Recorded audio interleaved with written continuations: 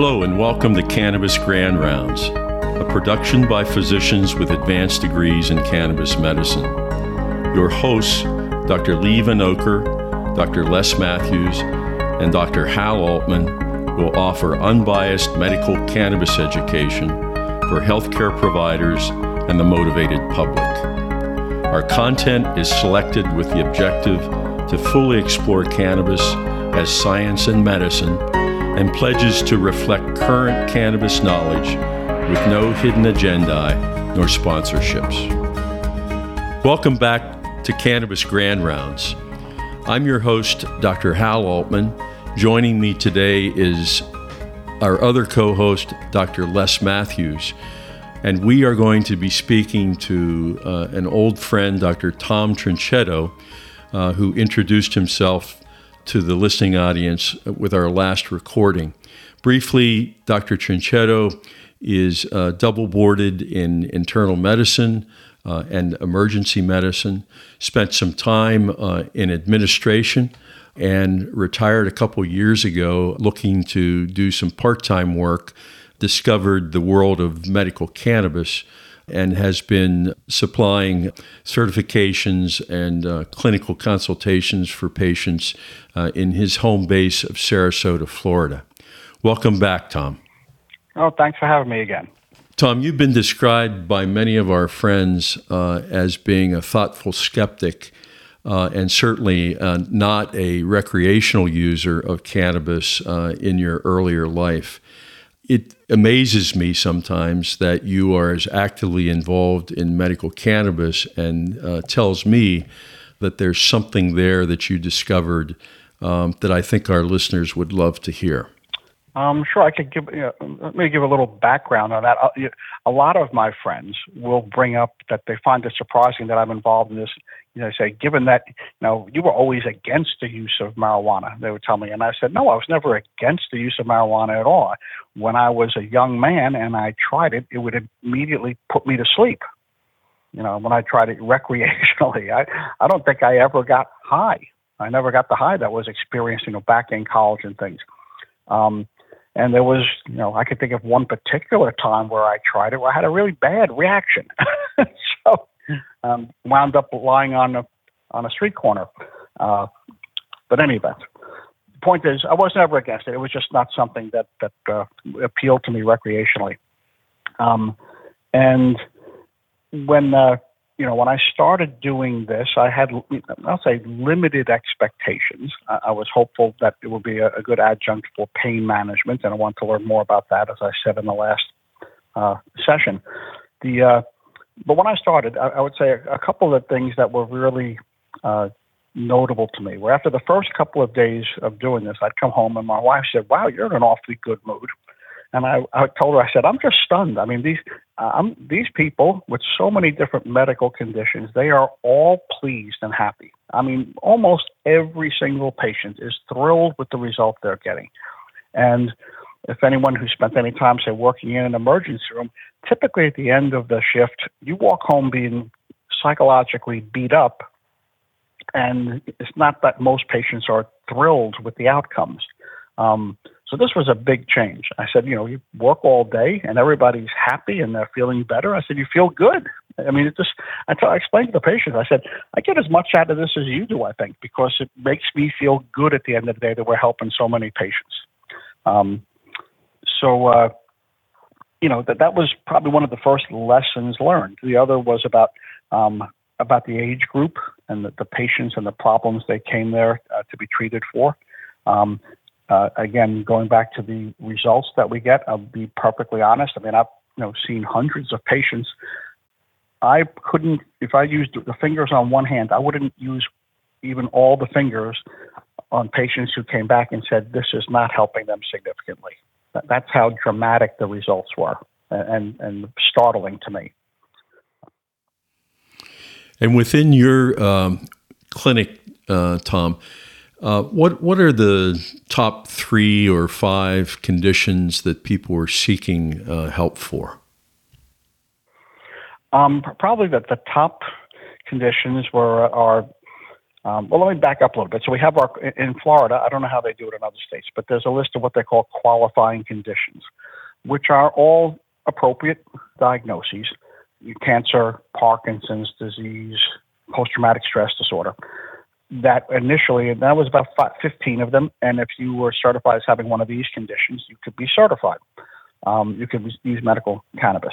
But there were so many other conditions similar that were not on that list. And the legislature then added one more category, which is a debilitating condition comparable to one of the specific conditions on that list. And that greatly expanded the tent under which we could treat patients. And the reality is that when you say, what do I see mostly? Most of the things I see are in this comparable category. They're not the original list. The most common conditions that we see patients for are generalized anxiety disorder, insomnia, and I'll say pain management, but it's essentially conditions that cause chronic pain: degenerative disc disease, degenerative joint disease. Lots of older patients with spinal stenosis, degenerative disc disease in their lumbar spine, especially. They can't. So those three were probably the most common. Again, pain management is degenerative disc disease, degenerative joint disease, spinal stenosis. Those are the three most frequent categories that we see patients. What are you finding in terms of preferred routes of administration? Again, it seems to be much more related to age and prior exposure, prior use of cannabis. So older patients who didn't smoke marijuana much when they were younger, they don't tend to be interested in using one of the inhalation routes, such as flower or vapes. So they tend to go more for the edible products, gummies, things like that. Patients who use flower when they were younger and still use it some now recreationally, a lot of them come to us because they've tried this for their now chronic medical problems and found that it helps where the medications they were being prescribed didn't. So they tend to stick with that because it's what they already know. But there's so many products out there for the patient to use.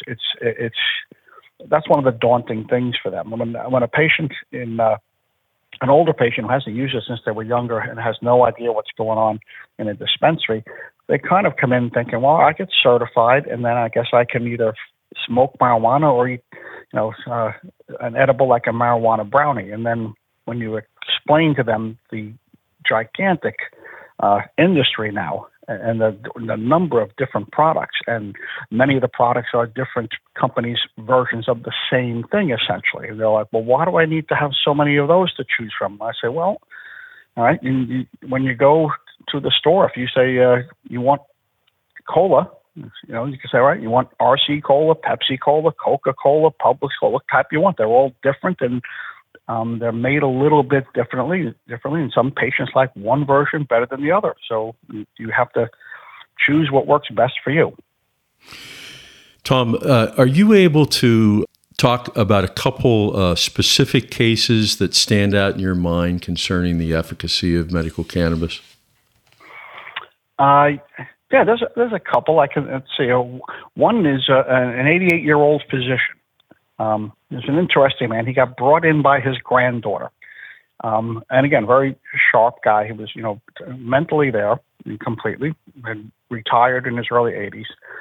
And he had really severe degenerative disc disease, spinal stenosis, to the point where he was very depressed.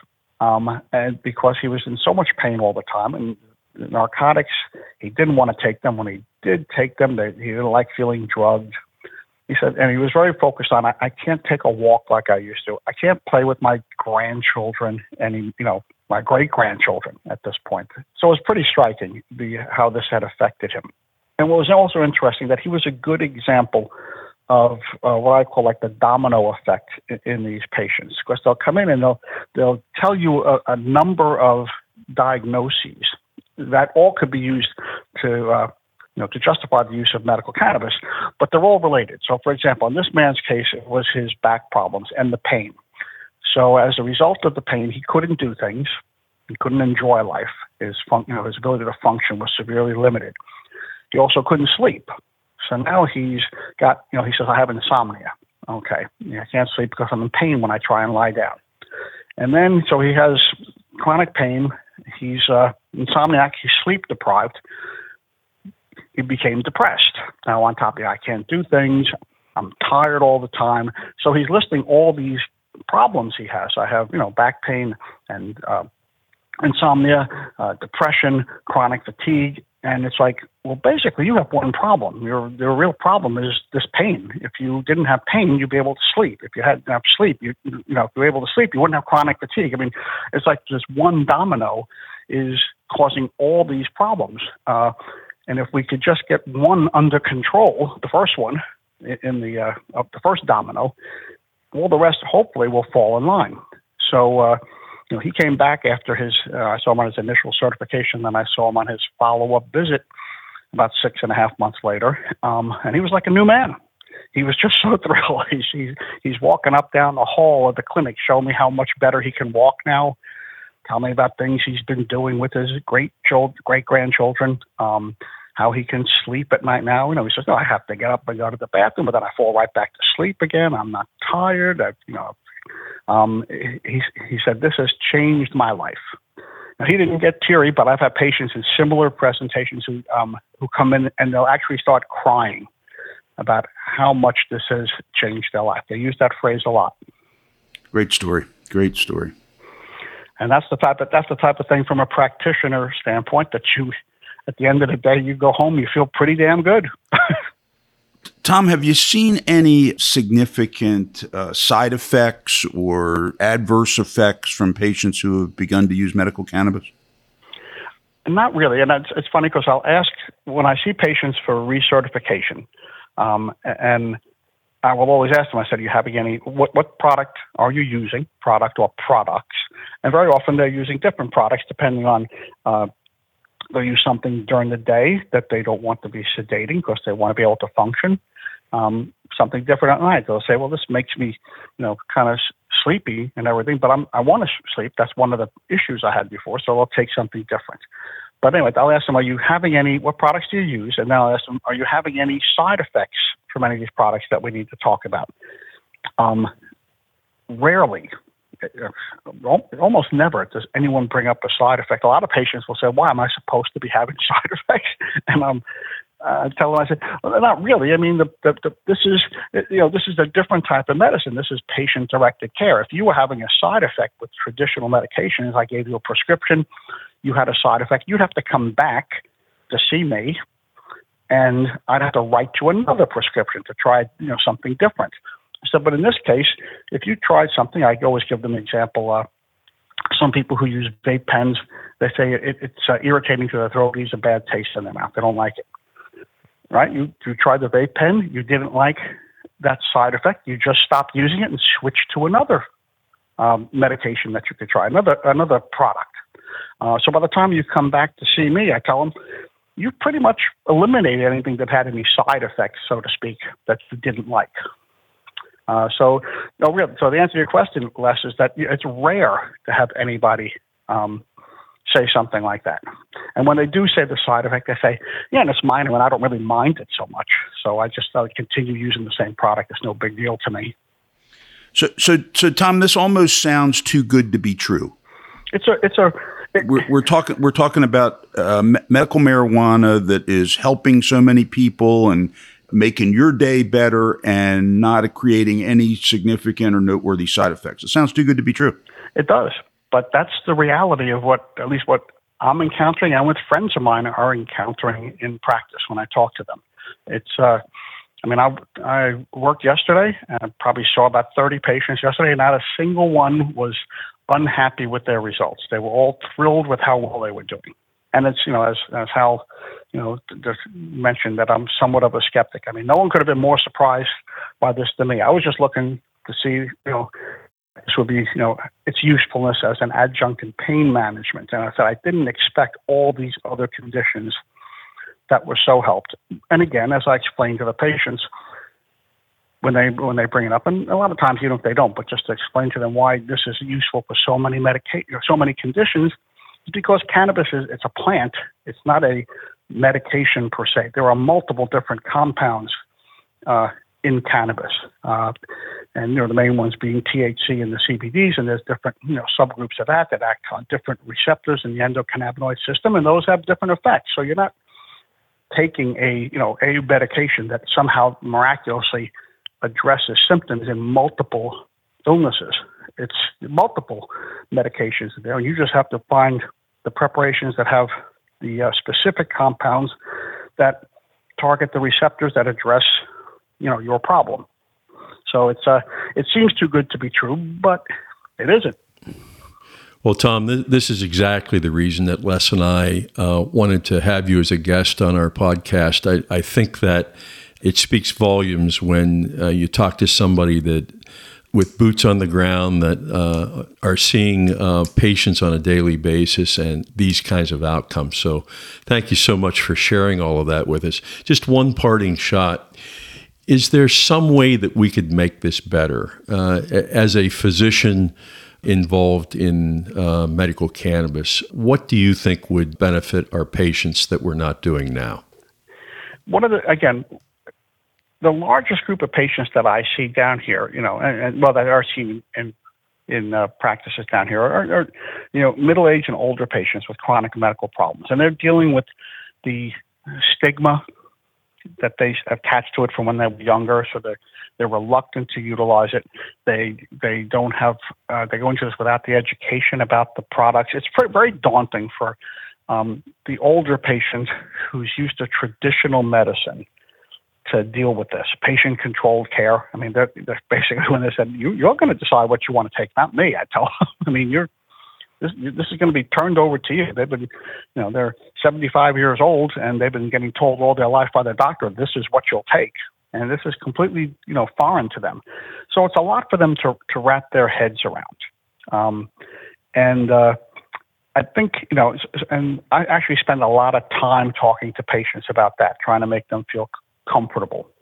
I think we can, as physicians, as cannabis physicians, but just the medical community in general, could do a better job of educating the public as to what exactly medical cannabis entails. Now, granted, it's different in different states, but again, here I'm a medical professional, and I didn't know the full extent of this until I actually started doing it. The average member of the public has no idea about all this. I think they could. It would help destigmatize it and make a lot of people who benefit most from it, these older patients and stuff, a lot more comfortable pursuing this. I have older neighbors and friends that I've encouraged to do it, and they're just still so uncomfortable they won't do it. And I feel bad because they're going to go years with these conditions that are affecting the quality of life, and they just don't feel comfortable doing it because of the stigma attached and their anxiety about doing something like this. Well, certainly one of the resources that Dr. Matthews, Dr. Vanoker, and I would give to you is to let your patients know about this podcast, Cannabis Grand Rounds, and encourage them to listen. Some of it, obviously, is going to be over their heads, but we think that there's a lot of practical knowledge that will help people better understand medical cannabis. That's it. I had a patient yesterday ask me that, and I sent them the links to your podcast. Perfect. That's why we're paying you so much, Dr. Trincetto. Well, listen, thanks so much, Tom. Les and I are grateful and happy that you agreed to join us. Hopefully at some point we can have you come back and you can tell us some more successful stories. This is my pleasure. I appreciate you guys asking me on. So with that, we will conclude this episode of Cannabis Grand Rounds. We look forward to our next conversation with you. Thank you so much. All information, material, and content on this podcast is for general informational and educational purposes only and is not intended as a substitute for professional and/or medical advice, diagnosis, and/or treatment by a qualified physician or healthcare provider. No doctor-patient relationship is formed. The use of this information and any materials linked to this podcast is at the user's own risk. Cannabis Grand Rounds, LLC does not offer personal health or medical advice. If you have a medical emergency, call your doctor or call 911 immediately.